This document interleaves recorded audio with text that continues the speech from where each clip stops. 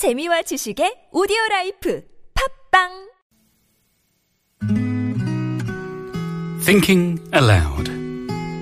We all lead busy lives, and when we're on the go, we still like to stay plugged in. Headphones on, phone out, listening to music, podcasts, the radio, checking messages, searching social media as we go. But do we take the time to let our thoughts wander as we walk, or are we too focused on keeping in touch with everything and everyone?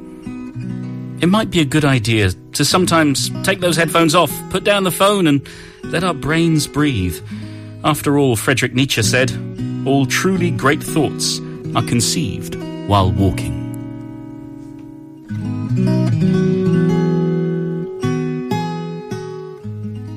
It's very different in our lives when we spend so much time with ourselves connected to whatever it may be, to actually get rid of everything and just walk silently.